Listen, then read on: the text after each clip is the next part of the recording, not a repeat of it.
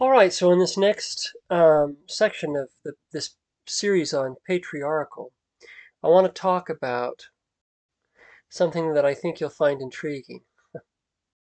So we've seen that the very fabric of existence is familial. You exist, I exist, because there were two people who got together and created us. I'm speaking in the most biological sense. We exist because of that. And now our spirits exist because we have a source. Many would, I think rightly, call that source our Father. So now we have to talk about those types of titles, like father, mother, child. If I were to say to you and point to a woman next to me and say, this is Emily, let's say, she's a mother, that would imply certain things. It would imply, for example, that she has children. Otherwise, the title is completely meaningless.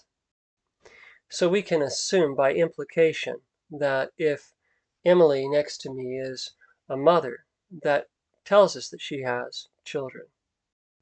And it also tells us something else. It tells us that there is a father. You would absolutely know, if I were to tell you that Emily is a mother, you'd know that there's a father. Now, Emily may say, no, there's no father.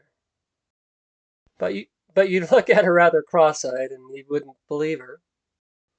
You would know, because of the nature of things, that all mothers who bear children had a father. Even if the father's sperm came through a test tube at a fertility clinic, it still has a father. And so we can know without a shadow of a doubt.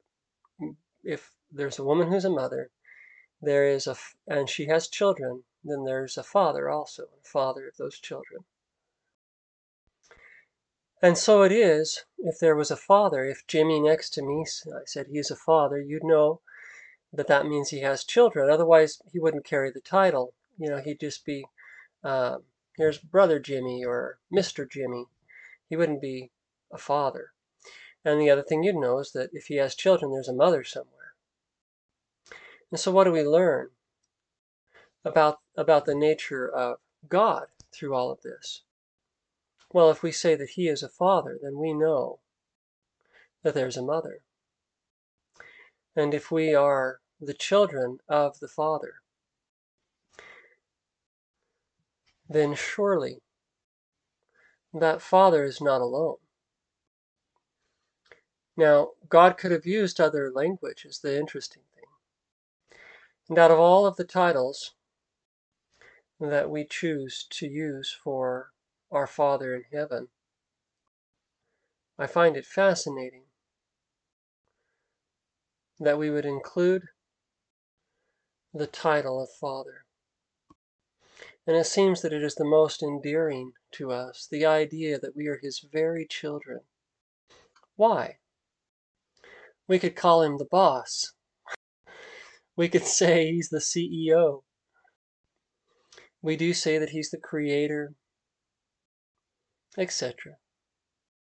But every time we call him Father, we beguile ourselves. We reveal a secret knowing and understanding of his nature, a secret knowing of the other side of his nature. For where there is a man who is a father, there is a woman who is a mother. So that we are the children of heavenly, godly parents. So you may ask, why not mention that more outrightly? But I don't think I want to delve into that right now. I may at another time.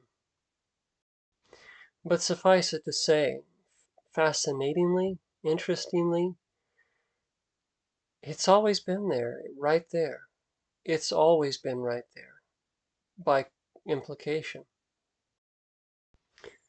And thus we see too that we are the children of the gods, if we are one in them. if we are born of the Spirit, which comes down from the Father, from the fathers, we get caught up into this new life.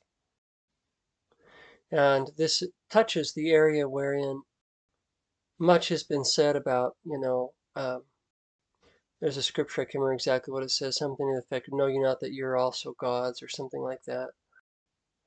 But within this life, because of our mortal experience and the propensity of temptation, we have to take that in balance. And I'll say this last thing, and that balance is that,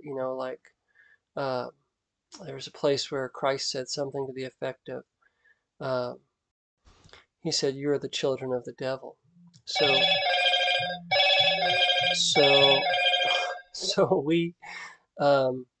we can partake of two different spirits and be born of the fathers, of the Father, be born of Christ, or we can also be born of the evil one. And so, anyways, but that's for a different time. We'll talk more about that later. We'll call this a day. So.